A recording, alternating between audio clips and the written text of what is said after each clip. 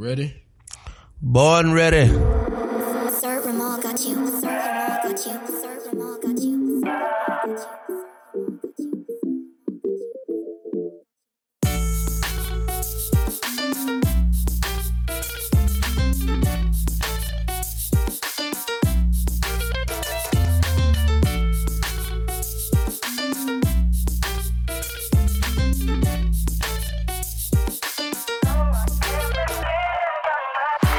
What's up? You are tuning in to another episode of Where the Party At, your favorite political podcast. I am your host, Saba Long. As always, thank you so much for tuning in. I really appreciate it. We're going to jump right into today's show. It's Tuesday if you're tuning in on launch day. If not, hope you're having a great day, whichever day of the week it is. All right, first thing we've got up for you. Last week, Mayor Andre Dickens gave his first State of the City speech. Now, this is something every mayor does once a year around March, April timeframe. They give a speech that basically says, hey, here's what's going on in the city. They'll lay out what their agenda is for that year. So his transition team is wrapping up as he hits the 100-day mark in office. Hard to believe. A few things the mayor announced: $5 million from the city to invest in early childhood education. He's also asking for the Atlanta Public Schools and the local foundation community to pitch in money as well, with a goal of raising $20 million. This is a big deal because you know it, I know it. Once you get a child on the right track from 0 to 4, the rest of it is a lot easier, and it's easier on the family. It's easier on the school system. It's easier on society. Another thing, he announced the mayor's internship program. This summer, he said that he's going to put 3,000 Atlanta teens to work. That's really an effort to make sure that teens have something to do, that they're not just roaming the streets, being bored, and, starting to do stuff that they probably shouldn't be doing. Another thing is an affordable housing strike force. Never heard of this before, but basically the idea is to bring all the agencies together and kind of aggressively tackle housing affordability. They haven't put out much detail on it, so to be determined what that actually is and what the goal is. Another thing, pothole posse. Now, if you all remember Mayor Shirley Franklin's administration, I think I was like a teenager then, but and I didn't even live in Atlanta. But she did something called the Pothole Posse, where they filled potholes, and I don't know how many times I have gone down the street in Atlanta and try to avoid a pothole, or you go over the metal grate, or if you're biking, you got to make sure that you avoid the pothole. So their goal is 30 potholes per day. Now, I hope that whoever's filling the potholes fills them in a way that the actual potholes don't need to be refilled 100 days later. Another thing, a $400 million public improvement bond. This is going to basically be a big bucket of money for a lot of different things. Police and fire facilities. You might remember we talked about this a while back, Cop City. So it's money to put that together. Money for parks and playgrounds, for bike lanes and bus lanes, for improving lighting, for sidewalks and trails. So it's a big pot of money for a whole bunch of stuff. Another one, he's creating a nightlife division, and this is really targeted at businesses that are experiencing high crimes. So think of there was a hookah spot downtown that there's been a lot of random shootings at. And so the idea is to figure out what's going on in these businesses and how do we make sure that folks are safe, because it's contributing to an uptick in crime. And then another one, this is one that I personally am a fan of, $4.5 million to expand PAD, which stands for Policing Alternatives and Diversion. And the idea behind that is to reduce arrests for folks who are experiencing mental health problems, drug addiction, extreme poverty. So an example of that might be A woman gets arrested for, we've seen this a lot during the course of the pandemic, gets arrested for like stealing baby formula or bread or something that's like a pure, like life essential. Instead of going to jail, they'll figure out how to help her and her family so that she doesn't have to go steal bread. By the way, Andrew Sender, this is a name some of you might know. He is the commander of the Atlanta Police Department new precinct in Buckhead, that's Zone 2. He was just named Deputy Chief of Police, so there's some changes happening in APD. And then the current head of their Strategy and Special Projects Division, he is being promoted to Assistant Chief of Police. And to be determined if the mayor keeps Rodney Bryant, who is the chief of police. Mayor Dickens said he was going to give him 100 days to think through, to see if he's a good fit. So I don't think the mayor made any announcements on if he was going to keep Rodney Bryant or not. By the way, Rodney Bryant who is the police chief, is pretty well respected in law enforcement circles. All right, now let's switch it up and talk about everyone's favorite bill that they have to pay, the Georgia Power bill. So Georgia Power, the big utility company, they just had hearings in front of the Public Service Commission. Now, that is the state agency that regulates your utilities. The members of the PSC are all elected. You'll have the PSC folks on the ballot in the November election. There's actually a primary and a November general, so pay attention to Public Service Commission. So in the hearings, a few things came up as reported by AJC and a few other people. I thought this was really interesting. So 20 years ago, 75% of Georgia Power's electricity came from coal. Now, Georgia Power is saying 8 years from today, in 2022, only 3% of their electricity is going to come from coal. And they plan to spend $9 billion with a B to close all 29 of their coal ash facilities. And they really want to double down on solar, which this all sounds great in theory, but one of the big questions is what happens to the coal ash ponds? Now, you can think of coal ash as kind of like sawdust from when you're cutting wood, right? So that's the sawdust is left over and you got to figure out what to do with it. So toxins from coal ash can poison the water. They can cause serious health problems like cancer and reproductive issues. Georgia Power right now has 90 million tons of coal ash that they're going to have to figure out what to do with it. So beyond their regulation of Georgia Power, there's a big push to get the Public Service Commission to do more to combat the climate crisis and to better protect the environment. So speaking of climate, we usually think of conversations around climate to be like a priority of like the granola eating, Birkenstock wearing white liberals, right? But there's actually a lot of diversity in this space, and it's not something that's always center stage, and I hope it's something that you, loyal listener of Where the Party At, pays attention to, because there are actually a lot of Black-led and Black-created organizations working in the climate change space. So you've got Partnership for Southern Equity, which was founded by Nathaniel Smith in Atlanta. So Black-led, Black-created. They're actually doing a lot of work to train young Black students around the climate crisis. And then you have Georgia Conservation Voters, which is Black-led by a cool chick named Briante McClurkle, who's young, so she's also getting young Black people paying attention to this.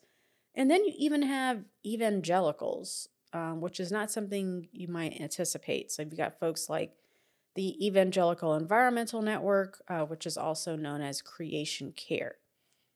So speaking of kind of the environment and coal ash and these types of things, and particularly how they impact Black people, the Environmental Protection Agency is starting a new study to test residents of Vine City and English Avenue for lead. So there's been high levels of lead contamination on the west side for a long time now. And the EPA, the Environmental Protection Agency, is asking residents to volunteer to get blood work done to test the amount of lead that is in their households, in their water, in their ecosphere. Why is this a big deal? Because lead contamination is especially harmful for kids. It's harmful for everyone, but for kids in particular, it leads to lower IQ and cognition. It makes it a lot harder for them to concentrate. The kids end up having hearing problems and speech problems, all of that. So I think someone should do a documentary on environmental racism in Atlanta. That would be really fascinating to watch. All right, what else we've got for you? Do you know what the 14th Amendment is about? It basically says if you are an elected official who supported an effort to overthrow the government, that you can be banned from office. Makes sense, right? You shouldn't be allowed to be in office if you're actively trying to overthrow the government. So a group of Georgians are using the 14th Amendment as a way to get rid of Marjorie Taylor Greene, our most infamous congressperson. But her lawyer is the same guy who just successfully defeated a similar effort to block Madison Cawthorn in North Carolina. You might remember he's the young Republican guy who's in a wheelchair who made the comment about Republicans participating in orgies and doing lines of coke, which he said he stands by. So we'll find out any day now. Literally, they're going to rule any day now on if if the government is going to let this lawsuit go through, and if Marjorie Taylor Greene could end up being forced out of running for re-election. So to be determined on that. Some other big Georgia news. Senator Raphael Warnock said something recently that really pissed off some Democratic immigration groups that played a big role in actually getting him elected. So President Biden decided recently to end something called Title 42. It will go into effect next month. This is something that the Trump administration implemented in 2020, and it basically bans asylum seekers from entering the country or crossing the border. And Trump was able to do this around COVID, and so he used the CDC as the mechanism to stop asylum seekers from coming in the country. So you might remember caravans of people that were escaping countries like Honduras, and they were trying to cross the border to get into the United States. So Biden basically said, hey, we are going to finally end Title 42 because he was getting a lot of pushback from liberal organizations, progressive organizations. And Warnock said, yo, hold on, pump the brakes. We're not ready for that. And to be fair, he's not the only Democrat, not the only Democratic senator publicly disagreeing with the White House. Who else is doing this? People in his same position, other Democratic senators who have really tough re-elections ahead. So you have folks like Mark Kelly in Arizona and Maggie Hassan in New Hampshire. The reality is, barring some crazy scandal or some October surprise, Democrats are going to have a really hard time in Georgia in 2022, and it's going to be really hard for Warnock to win re-election. You got a president with really low approval ratings. You've got little confidence in Vice President Kamala Harris. You've got inflation at an all-time high. You've got youth voters who feel particularly ignored by the White House on things like student loan debt. You've got a lot of moving parts and things happening, right? Now, all signs point to Herschel Walker being Warnock's Republican opponent, right? So Warnock is having to walk this extraordinarily fine line. Now, the question is, will those same Hispanic and Asian groups that rocked with him in 2020 and 2021 see the bigger picture of why he's saying to the president, hold on, I disagree with you getting rid of Title 42. Right now, I understand why they are fighting for this, because it's a human rights and a safety issue. You've got migrants who are at risk of being preyed upon by gangs and cartels. And so I suspect that Warnock and his team are asking folks to look beyond this issue and to look into the bigger picture, right? So we've talked about this a lot, including, I think, last week, or particularly when the Ketanji Brown Jackson hearings were going on. Democrats have 50 of 100 Senate seats. They've got 2 senators, Joe Manchin and Kristen Sinema, who don't always vote the party line. So they can't afford to lose a single seat in the Senate, not one. If they lose, Mitch McConnell will become the Senate majority leader, and he is going to shut it down. I'm going to talk about Mitch McConnell a little bit later in the pod, so keeps tuning in for that one. So the question is, what does Warnock do, right? So the legislative session is over. You got a full-blown campaign mode going on. Last week, Republicans held their first debate in the primary election to take on Warnock. Herschel Walker, no surprise, declined to participate. He said that, he had another obligation, but then when they actually checked the schedule, he technically had enough time to get back from D.C. He was accepting an award. So he technically had enough time to get back from D.C. to debate, but he said, nope, not going to do it. And his opponents came after him hard. In fact, they used Democratic talking points in coming after him. But Herschel is so far ahead in the polls that it may not matter. But I think the question is, will voters disagree with his approach, right? Like, if I were a Republican opponent, I would kind of liken this to unsportsmanlike conduct. Right? Yes, you can do it, but should you do it? And if you do it too much, then people start to think like, okay, that's who you are, and they don't like that, right? So we'll see if that's something that they use. By the way, Mitch McConnell was asked about Herschel Walker in an interview with Axios, and take a listen to what he said. Let's talk about a candidate you have talked about, Herschel Walker, the leading GOP candidate in the vital Senate race in Georgia. You endorsed him, yet his ex-wife says he pointed a pistol at her head and said, "I'm going to blow your effing brains out." And an ex-girlfriend has accused him of threatening her life. Why is he a suitable candidate? Herschel Walker has addressed that issue repeatedly over the last 10 years. I think it's a heck of an issue. Well, he admitted he had some troubles in his life. He's been an exemplary citizen in recent years. He's a hero in Georgia. Almost every candidate's had troubled periods. I mean, I don't know that almost every candidate has pointed. Look, I don't want to argue with it. I think Walker is completely electable. He's actually ahead at the beginning of this race, and we're fully behind him. How did you, absorbing those very troubling allegations, talk me through your process for coming to the conclusion that you could put your name, Mitch McConnell? Yeah, well, I did that, and I've endorsed him. And how? How? Yeah, because one of your top operatives on the outside, Josh Holmes, when the first story came out with all this, he said, I've never seen, this is terrible. How did you go from, I assume you had a similar, maybe you didn't, maybe you thought it was fine, but I doubt you did. How did you come from that to supporting him?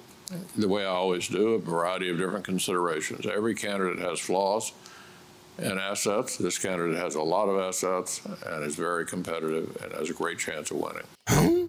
So if I were Gary Black or Latham Sadler or Kelvin King or one of these other Republicans running in that primary, I'd be really pissed off after seeing that Herschel is declining these debates and listening to Leader McConnell's comments there. Next, our neighbors next door in Florida said something kind of crazy. Ron DeSantis, who's the governor of Florida, said this about Stacey Abrams, and I kind of hope he was joking, but you just never know. And I'm going to quote here. If Stacey Abrams is elected governor of Georgia, I want to be honest that it will be a cold war between Florida and Georgia. I can't have Castro, and he's talking about former Cuban communist leader Raul Castro, to my south and Abrams to my north. That would be a disaster. So I hope you guys take care of that and we'll end up in good shape. He compared Stacey Abrams to the communist leader of Cuba. I was like, okay.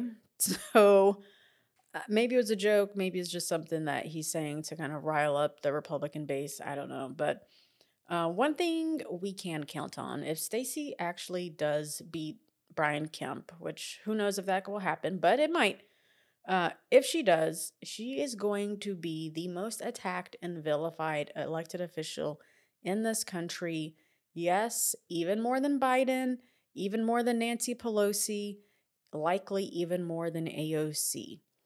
Mark my words on that one. So I said that I was going to talk about Mitch McConnell, and here we go. I think he is like, you all hear me talk about Bannon and how fascinated I am by Bannon.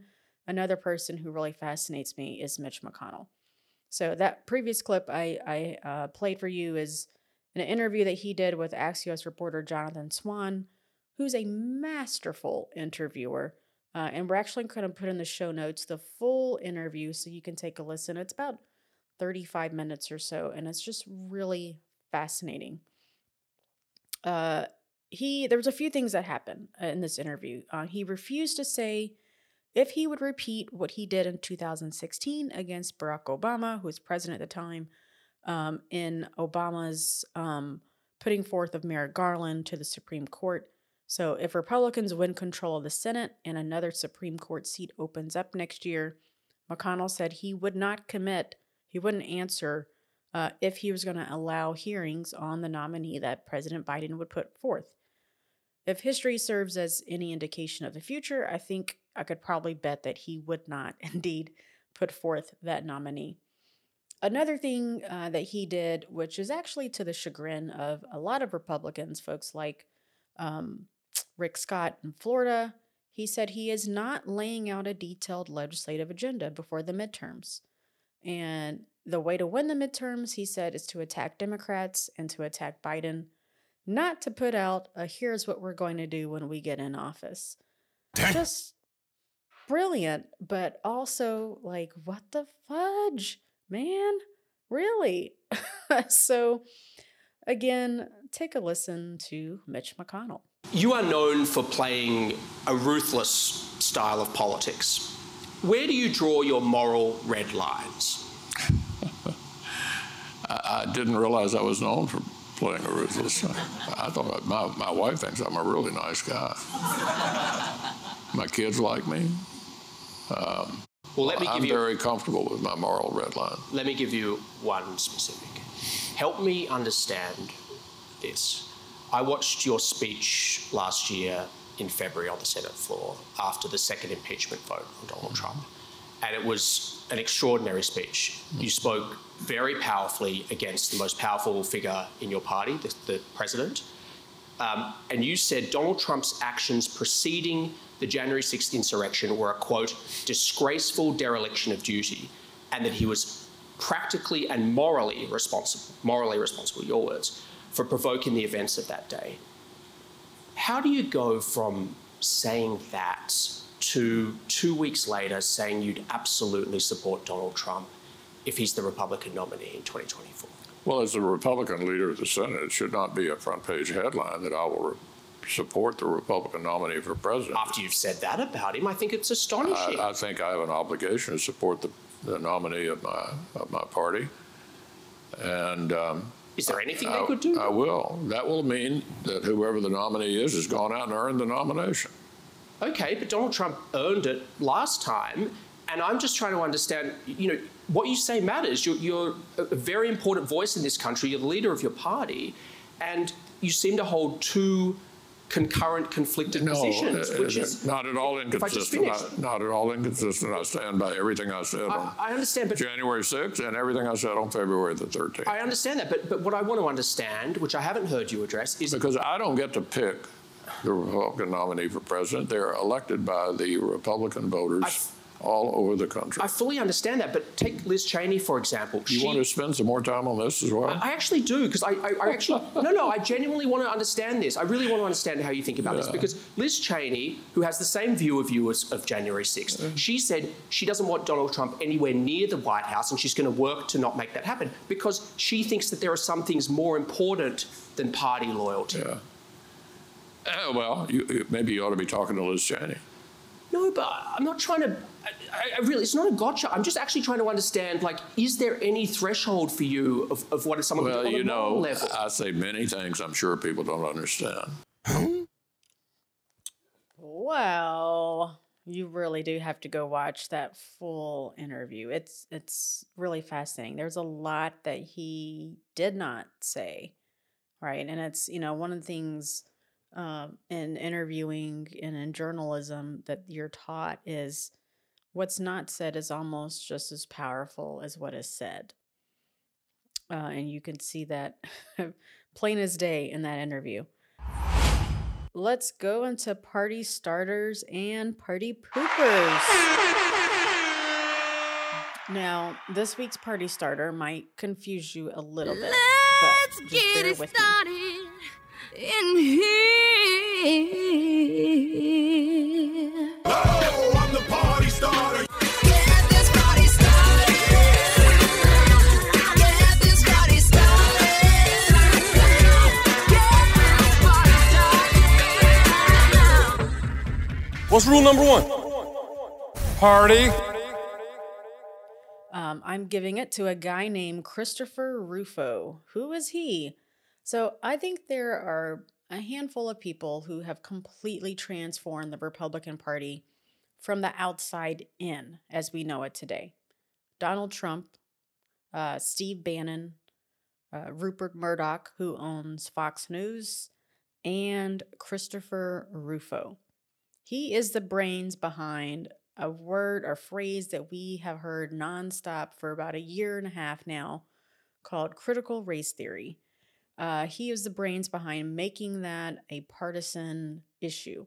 And again, we're seeing the conversations of critical race theory take place across the entire country, including right here in Georgia. And it will certainly be a topic for conversation during the primaries and, of course, in the general.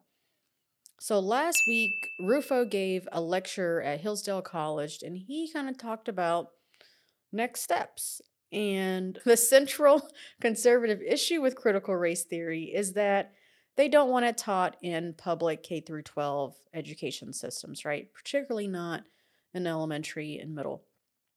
The idea is, hey, this started in college, keep it at college. And Rufo calls this funding political activism with public dollars. So now he's saying that, look, if these folks can get critical race theory and if that's what they're going to teach, then Rufo wants governors of conservative states to create an independent board of directors and set up conservative centers within public universities. So imagine University of Georgia, UGA, right? Imagine Georgia State University, where the governor would appoint an independent board of directors to set up effectively a conservative think tank in these institutions. So he titled his speech, Laying Siege to the Institutions. And he spent a significant amount of time going after Disney. Remember, Disney just publicly opposed Florida's Don't Say Gay bill. And that's not even the juiciest part of this. You know, a number of public education advocates say the real issue at hand here is this is a quiet fight for universal school choice, which has long been on the Republican agenda. So if you're not familiar with school choice, the idea here is basically that using public education dollars to fund a child's education even if it's not in the traditional public school, right? So even if it's not the public school that's in your neighborhood, maybe instead those public dollars are used for a voucher to go to a charter school, to even be homeschooled, or even to go to a private school that may or may not be a religious school. So there's a lot of pushback on this because if this happens, if universal school choice happens, it will completely decimate the public school system as we know it today. Because then you've got how many parents, I don't know, are saying, oh, okay, instead of putting my kid in Maynard Jackson High, I'm going to go put them in, name other school if the state is going to help me pay for the other school, right? So particularly if you're a parent who can't afford to put your kid in private school, if the state is saying, oh, here's a voucher to go put your kid in Woodward or X number, name the private school, then that parent's probably going to go do that. So the entire critical race theory debate that's happening in K through 12 is really about sowing seeds of mistrust in the school system, right? And so ultimately, if you have parents who are saying, well, the teacher isn't telling me what my kid is taught in school, which I don't know why in the world a teacher would do that. That's absolutely ridiculous. And if the parent feels like the school district is not looking out for them, then yes, that parent is going to push for a voucher to send their kid somewhere else. So here's what Rufo said, and as a quote, "To get universal school choice, you need to operate from a premise of universal public school distrust."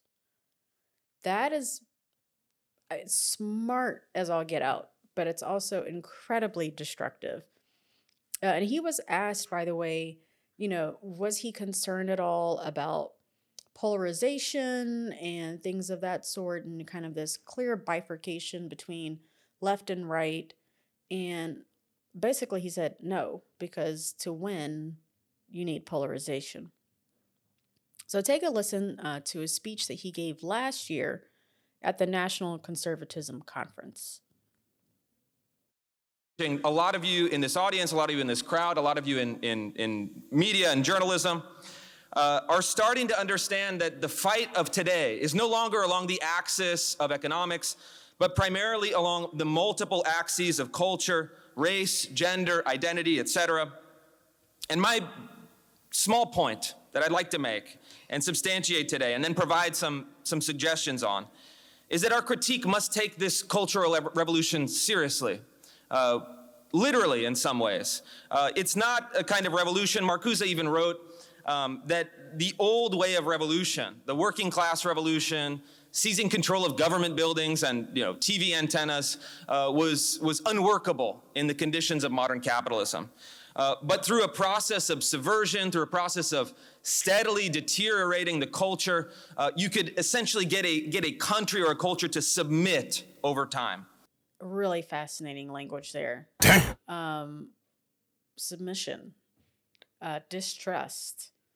Those are all really interesting words when you're thinking and talking about government and politics and who's right and who's wrong.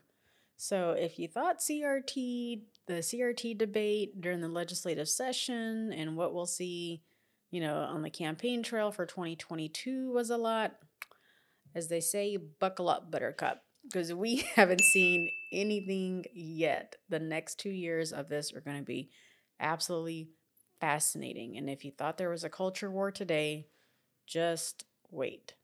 Turn out the lights. The party's over. The party is over. Close the gates. What? All right, party's over. Everyone go home. Are you sure you want to invite this party pooper to poop on your party? I'm the party pooper. All right, can I have 2 party poopers? I have 2 party poopers, if that's all right.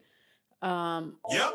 One is kind of, I don't know which one I want to do first. First one I'll do is sort of complete. It's not at all related to this, but it's the geniuses who keep putting guns in their carry-on bags and getting caught by TSA and screwing up the wait times at airports because they accidentally forgot their gun and put it in the doggone carry-on, and everyone's freaking out at airports because of it. Please, people, do not attempt to bring your gun on the doggone plane. You got to check the luggage, okay? Atlanta is the #1 airport for folks trying to bring guns on the planes. The only thing you can bring on the plane is a snake. No, I'm just kidding. Enough! I have had it with these monkey fighting snakes on this Monday to Friday plane. So, by the way, you can be fined up to $13,900 for bringing a gun in your carry-on. So maybe we should start fining the crap out of people and they'll stop doing this. Just a bit of a rant because Atlanta, again, is where this is happening. Let's get it together, people. All right, so speaking of getting it together, my other party pooper is the folks behind the Black Lives Matter movement who used, and I feel like doggone Tucker Carlson saying this, but geez, I mean, he was right, though. A broken clock can be right at least twice, right? So these folks use millions of dollars for their own use and own credit. So why are you, the BLM head, buying a $6 million house and then trying to get your facts straight about what the house is for? And not buying a $6 million house with your own money. If you want to do that, gravy, go do it. But don't do that with money that individuals and corporations and foundations gave to the Black Lives Matter movement. No, that is not what we do. Come on. So, they said the house was supposed to be like a safe haven for Black people who were being like harassed. And then they said, oh, no, it's actually like a creative culture house, like what you see like TikTok, like mega TikTok stars use, right, where they all kind of work out of a house. So you can't be both a culture house and a safe house. Like those two don't mash. So I just, think with everything that has gone on in the whole Black Lives Matter conversation, there's two separate things, right? There's the conversation about Black lives, and then there's BLM, the formal movement of these folks who, again, I think saw the money and got greedy, I guess, or just, I don't know what it was. Yeah, got greedy and didn't trickle it down to the local chapters, because that's really what the issue was. It was they had control, but every state, damn near every city has a chapter of BLM that didn't see any of it, so. Yeah, they ought to be ashamed of themselves. And then I need like the Black elders in this type of movement, like the Jesse Jacksons and the Al Sharptons or whoever, to have a sit down moment with them.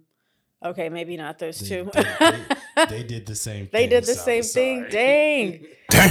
All right. Well, sheesh. I don't know. I don't know who can talk to them. Somebody needs to talk to them. But like, listen, what you're not going to do. The feds. They can go ahead and talk to them. The feds. Womp, womp.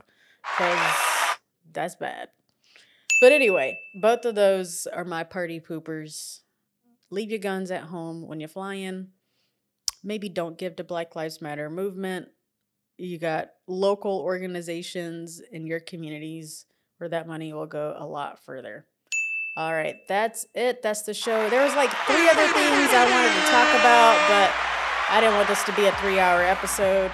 Y'all have a great week. Stay tuned and see what's happening around you. Hug up on someone. There's a lot of stress and a lot of hate going on in this world. Show some love. Have a good one.